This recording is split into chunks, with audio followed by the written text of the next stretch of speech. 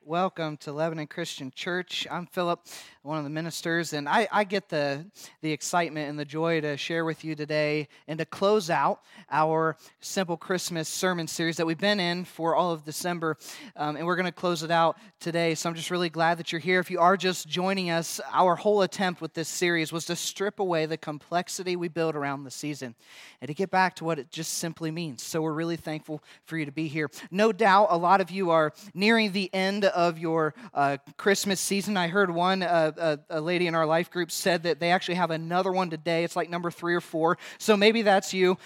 For us, we ended ours yesterday, and surely it started to slow down for you a little bit. You've probably eaten some food, maybe opened a gift or two. Maybe you've already been one of these people we hear about on the radio that's like standing into the return line to return the weird stuff that you got. Who knows? And then no doubt a lot of you are probably gearing up for the new year. And whether you're going to have a party or go to a party, or you're thinking of your life changing sometime in this next year. So you're starting to make a resolution because you want something to change about your life next year. You know, the Christmas season is the season where churches are the most full.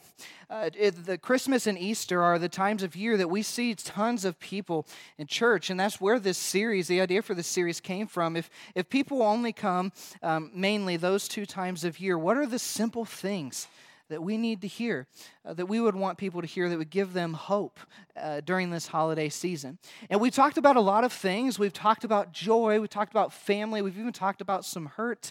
We've dug into history behind the Christmas story. But there's still one thing that we haven't actually talked about. And we're going to finish out today with talking about just that. It's actually something that we do if you're a church person every week. We're doing it right now in here. It's something that a lot of times we maybe overcomplicate a little bit. It's something that if you're a church person and try to explaining this to someone who's maybe doesn't go to church, it can be a little confusing.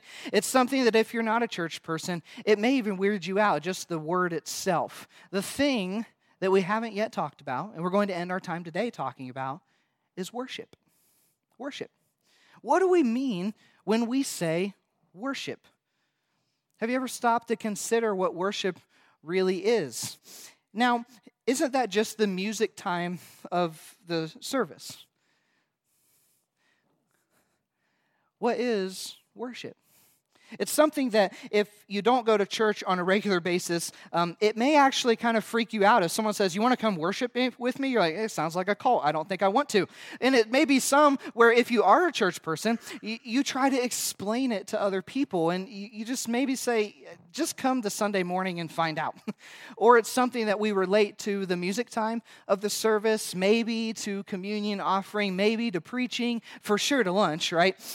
But worship is something that is pivotal to the follower of Jesus' life. In fact, it is through worship, just the simplest definition of worship, that we truly encounter God at a level we never could have without worship. It's through worship that we can actually come to a place of real joy that lasts.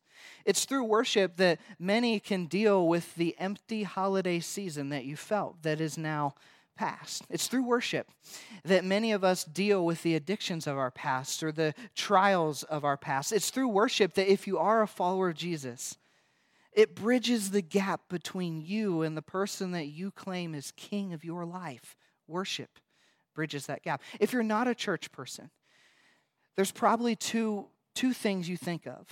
The first is it's probably because of worship that you gravitate towards that Christian person in your life. There is something different about them, about the way they live their life, about the way they carry themselves, the way they talk and serve. There's something different, and it's attractive to you, and you may gravitate towards those Christian people. Or it maybe had the opposite effect. Maybe you've encountered somebody who had a warped view of worship. And maybe you even grew up in a home where worship was mandated and not an invitation into a relationship, and it may have even drove you away. And you might be listening online, or you might be here today for the first time in a long time. And the reason it's been a long time is because of somebody's view of worship that just drove you away. If that is you, I'm really, really glad that you are here to listen in on what worship really is. So, as you can tell, it's something important that we need to talk about. But let's just start by listing the things that worship is not before we jump into our story, which is a Christmas story today. Let's just address what worship is not. Worship is not music only. Music is a huge part of how we worship, but it's not music only. It's not tied to only the music portion of our service. Worship is not a performance. Worship is not a hobby. Worship isn't even a preference. Worship is never boring. And this is the most important one, it's not tied to where you attend church. Today, we are talking about worship. Simple worship. And along with this simple Christmas theme, I think it's important for us to get back to what just simple worship is. Because the truth is, all of us, whether you are a Christian or not, whether you're a church person or not, all of us worship something. We're actually creatures designed for worship. And here's how we know this. Many of us will worship our sports team or a specific sport. For me, it was bull riding. Listen, when Saturday night came on at 8 o'clock, do not talk to me, because I wanted to watch the live performance, and then I wanted to watch the instant rerun for the next 2 hours after that. That was the most important thing. If bull riding's on, I'm out. Don't have a serious conversation with me, because I'm definitely not going to listen. Now, for others, it could be family. We worship family. That's the most valuable thing in our life. For some of us, it's our career. For some of us, it's health and fitness. For some of us, it's the dollar signs we see in our bank account or the lack of. And that's what we elevate. For some of us, it's our career. We do want to progress. We constantly are thinking about our career, and we want to get to that next level. We want that next promotion. For many of us, we maybe worship our opinions, some politicians. We worship all different kinds of things. Here's why I say that. Okay, it's not just my random thoughts. Here's why I say that. Because of the simplest definition of worship. Worship is simply this. Worship is adding value to something in your life above everything else. So worship is when we elevate something in our life above everything else. Obviously, we need to get back to the central theme of what worship really is. If you do follow Jesus, you probably wondered, what is real worship? How do I know if I'm actually doing this? If you're not a follower of Jesus, these are probably questions you're asking. What are all these people doing here anyways? What does it mean to say your life is worship? That sounds really weird. And I'm really glad both are here today. And I actually think the answer to our question, we have to go back to the very beginning, don't hate me, the beginning of the Christmas story. For some of you, you're like, that's next year, let's stop. Okay, but we have to go back to the beginning of the Christian story, or of the Christmas story. And it's in a story that we like to call, we've heard it called the story of the wise men, or the Magi. Very popular story. It's one of the most popular stories. And the reason we're going back there, that is the first time the word worship is used in conjunction with Jesus in all the New Testament. It's the first time. We've got to go back to that story. Now, it's actually written from a man who traveled with Jesus. He was actually a man who was one of Jesus' closest followers and friends. He was a man who was considered a traitor by his own people. He was Jewish, and he worked as a tax collector for Rome. So he robbed his Jewish brothers and sisters. He was considered a traitor, an outcast. Nobody liked him.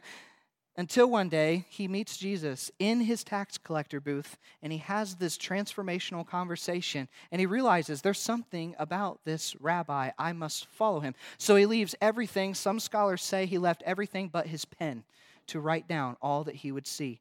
He's considered the smartest person who traveled with Jesus of the original 12. He had the highest education. And he leaves to follow Jesus, and he had two purposes for writing. When you read the Gospel of Matthew, it's the first book in your New Testament Bible. If you read the Gospel of Matthew, every single thing he talks about is an attempt to do two things. The first is he wants his Jewish brothers and sisters to realize finally that Jesus is the promised Messiah they've long waited for. He was him, so he proves who he is. That's why we have the genealogy at the beginning. That's why he writes the way that he does, to convince his own people Jesus is the Messiah.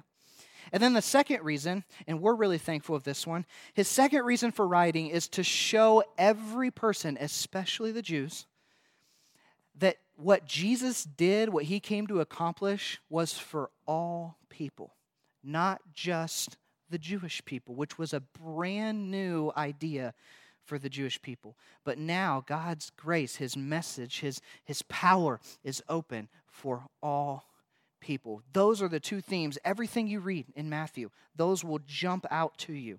Now let's set the stage. In this story, it's in Matthew 2. If you want to go ahead and turn there, click there, whatever, it'll be on the screen too. But it's in Matthew 2, and let's set the stage a little bit. You've heard of this man a lot. His name is King who? Herod. He's ruling. He's kind of messed up, okay? He killed his own wife and some of his sons because they threatened his rule to his throne. He's really twisted, okay? He's built this massive palace for himself in Jerusalem, and that's where he lives.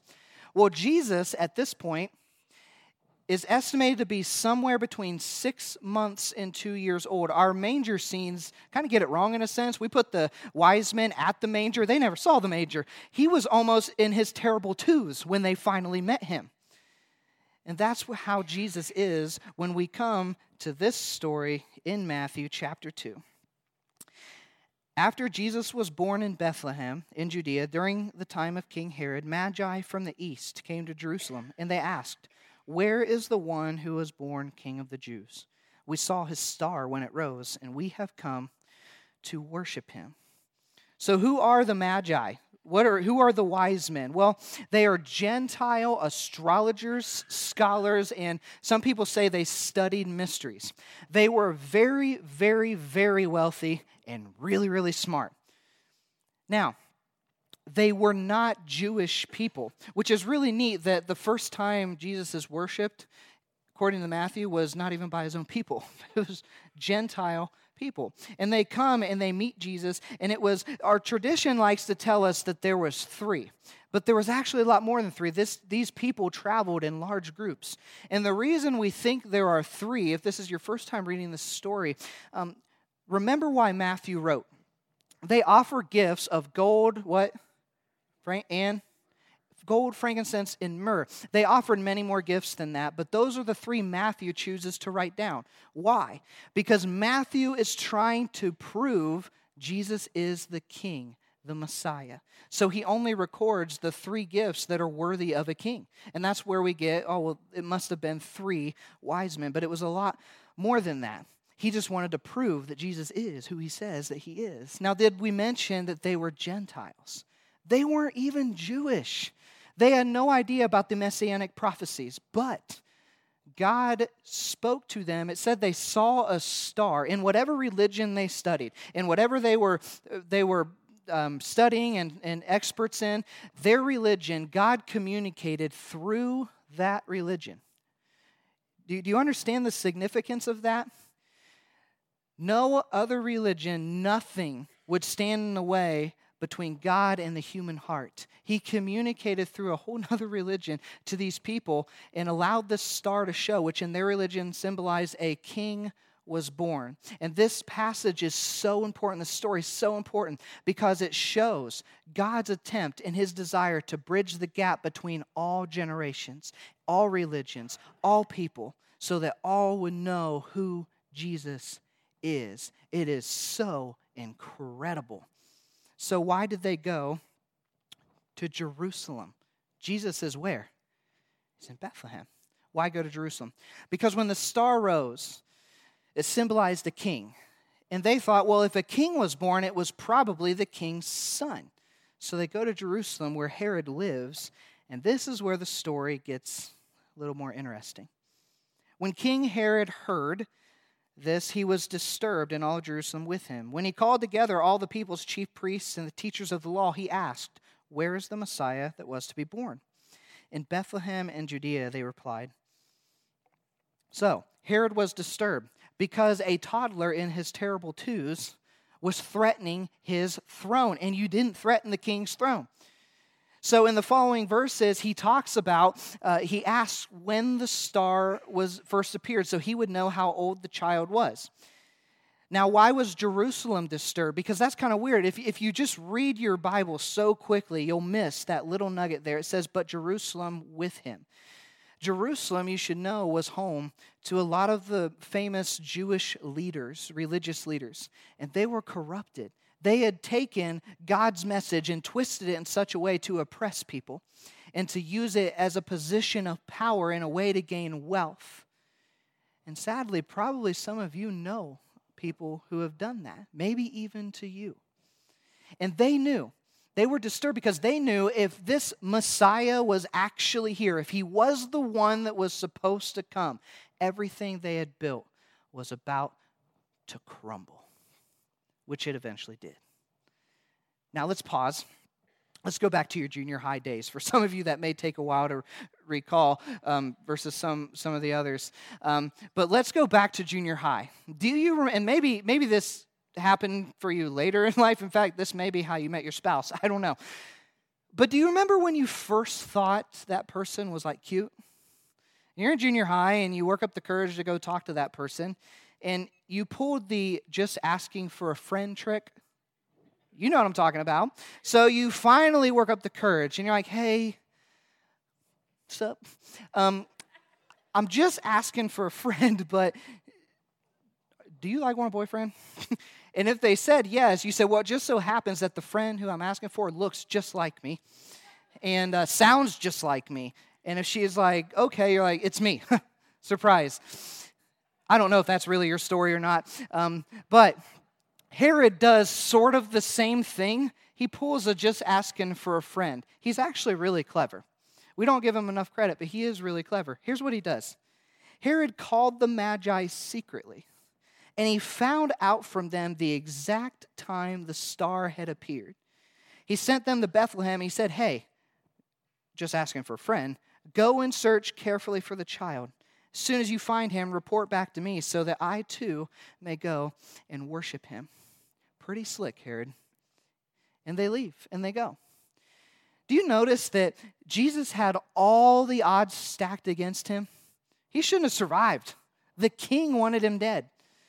But God kept his plan because nothing was going to come in between God and his plan to save you. Nothing. Not even a power-hungry king.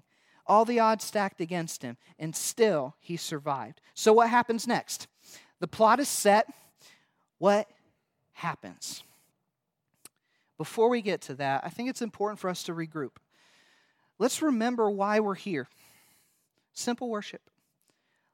Remember why Matthew wrote what he wrote. He wanted to convince his brothers and sisters that Jesus is the Messiah and that everyone can worship him. But we, if I could be honest with you, we overcomplicate worship. Maybe you've even grown used to a warped view of worship.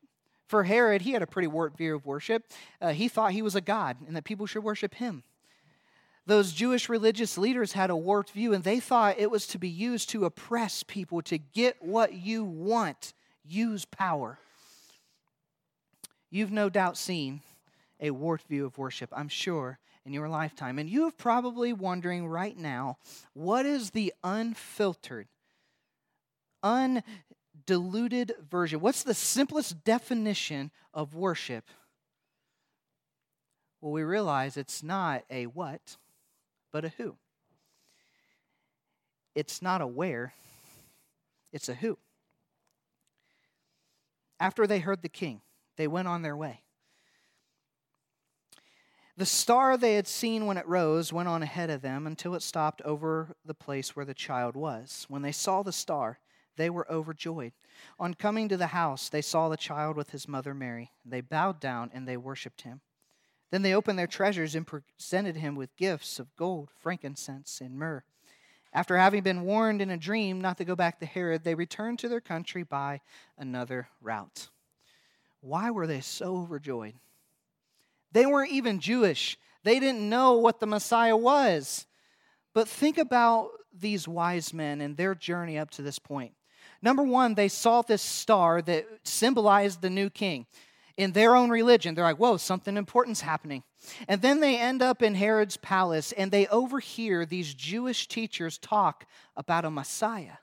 They overhear this promised Messiah that was going to come, and some thought he would restore power to the Jewish nation. Some thought he was going to do just incredible things. And they had put the pieces together because they're wise men that something was happening.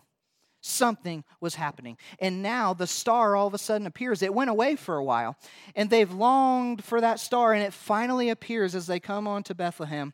And they are overjoyed because it's literally moving and guiding them, and stops at a house. And they are overjoyed because all of this stuff that they had just seen, they are about to find out what the fuss is all about. In Matthew, one of Jesus' closest friends, he writes their reaction. So simple. On coming to the house, they saw the child with his mother Mary, and they bowed down and they worshiped him. The word used for worship simply means to pay homage to or to apply worth to. That's all it means. They applied worth to a person, a baby, a 2-year-old. That was the center of their worship. The center of worship is not a what, it's not a where, it's not a tradition. The center of worship is a who, Jesus. In fact, Matthew writes this story in such a way to show everyone who would read it, even the Jews, even us, that the center and most unfiltered, simplest version of worship is just centered around Jesus. That's it. And out of the joy that he brings, they offered the very best they had to offer.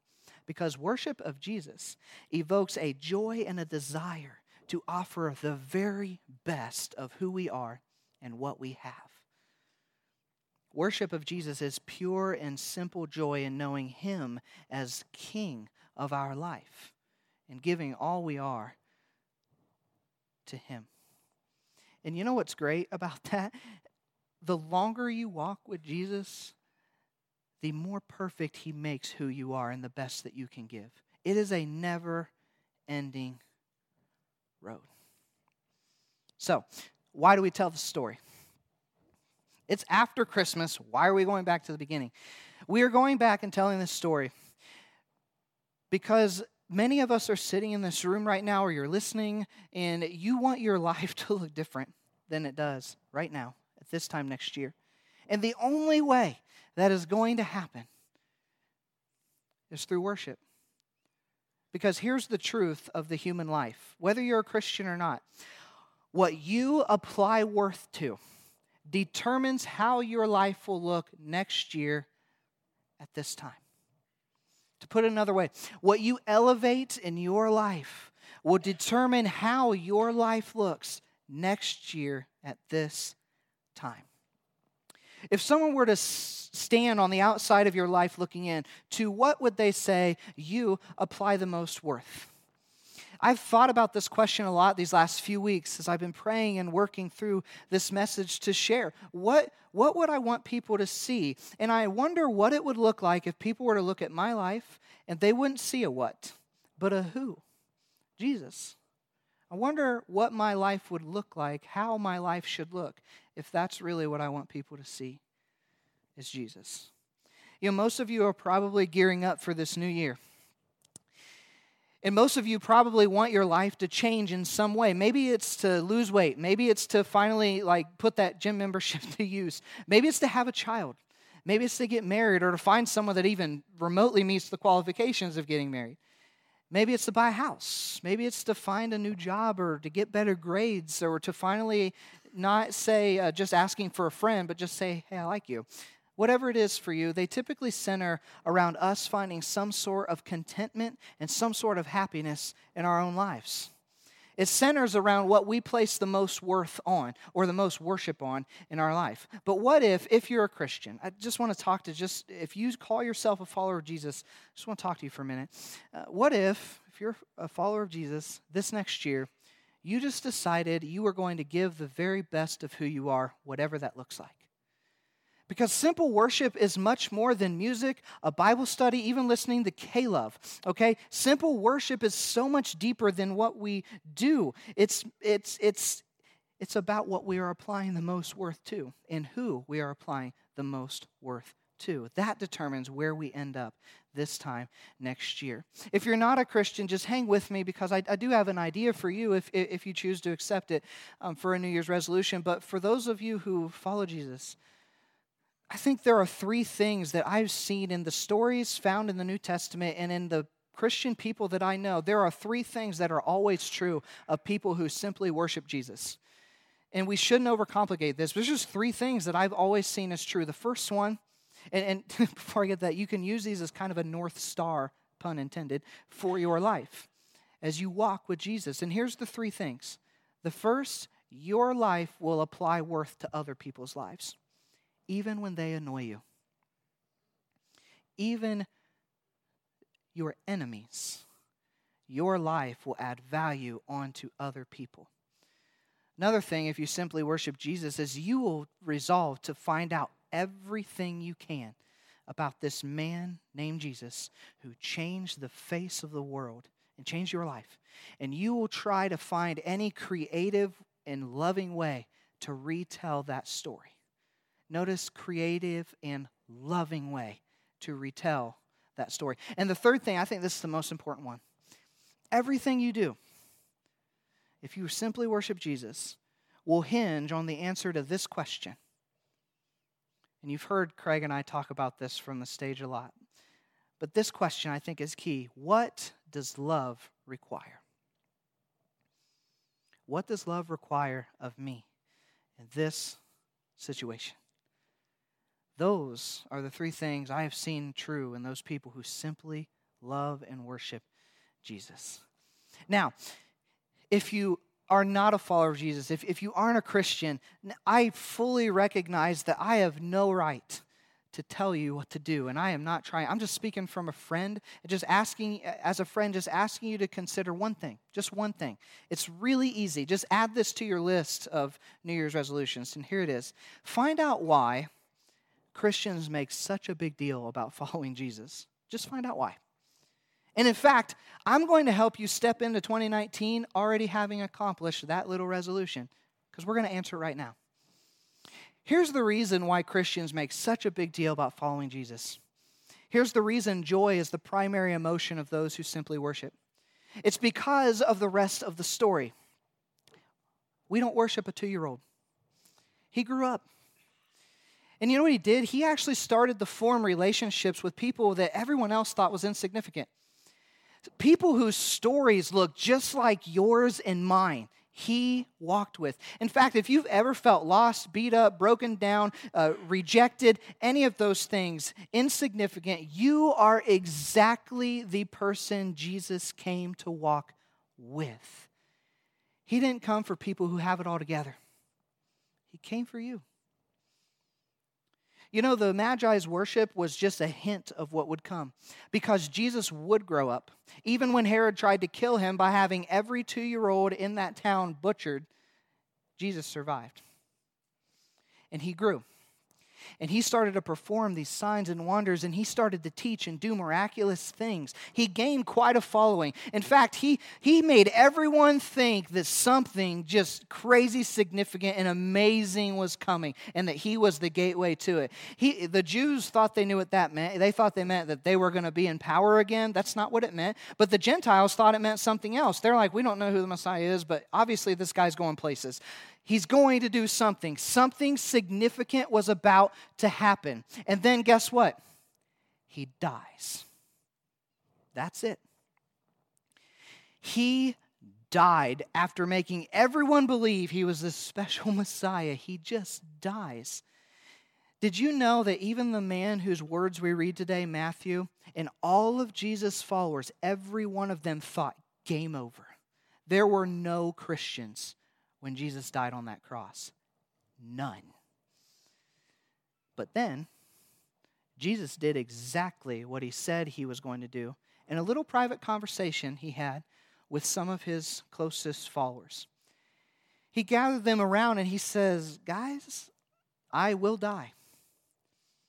They freaked out. He said, no, I'll die, but I will come back for you. Not as a ghost. I will literally rise from the dead. And they're like, dude, no way. There is no way. They thought he was nuts. Then he dies, and guess what? He did it. He absolutely did it. And I'm speaking not from just Christian scholars who are biased, but even unchristian scholars. They realize he actually did walk out of that grave. He did it. So, if you're not a follower of Jesus, I helped you answer the first one. Here's your second part of this resolution, should you choose to accept it. Find out why following Jesus, a man who actually pulled off his own death and resurrection. Find out why following Jesus, a man who came to seek and save those who culture said was lost. Find out why following Jesus, someone who came to give life meaning, could make all the difference for you. That's all you got to do. 2019 is coming, and 2019 can be a year of change. And it will change by whatever and whoever you elevate the most in your life will determine how it looks next year as you sit this time. Do you know the first question that was asked of Jesus was, where is he? I don't know if you caught it, but in that story they said, where is he? Show up at Herod's palace. Where's the king? Where is he? What if every day when we woke up this next year, we began the day asking the same question? Where are you? Jesus, where are you? He answers that question. Be prepared to go where he says to go. Where is he? Father, we don't worship a dead king, but an alive one. There are no crosses in this place with Jesus hanging on them because he's not. He rose. We thank you for that truth. Father, where are you? Every day when we wake up this next year, I pray that our prayer would be, where are you? Where is the King? I hope that as we ask that question, we realize every time we say, Jesus, where are you? If we look to our side, he's right there, walking with us. Thank you for that truth. Jesus, I ask that this year, if there are people here who aren't quite sure, people here who are skeptical, people here who say, I will not, they would just begin to maybe ask the question, where are you? Father, those who are here in this room, who are listening, who have walked with you for a long time. Sometimes our walks with you feel like it's just going on and like there's no passion. Where are you? Show us the answer to that question, because you are already here. Jesus, where are you? Amen.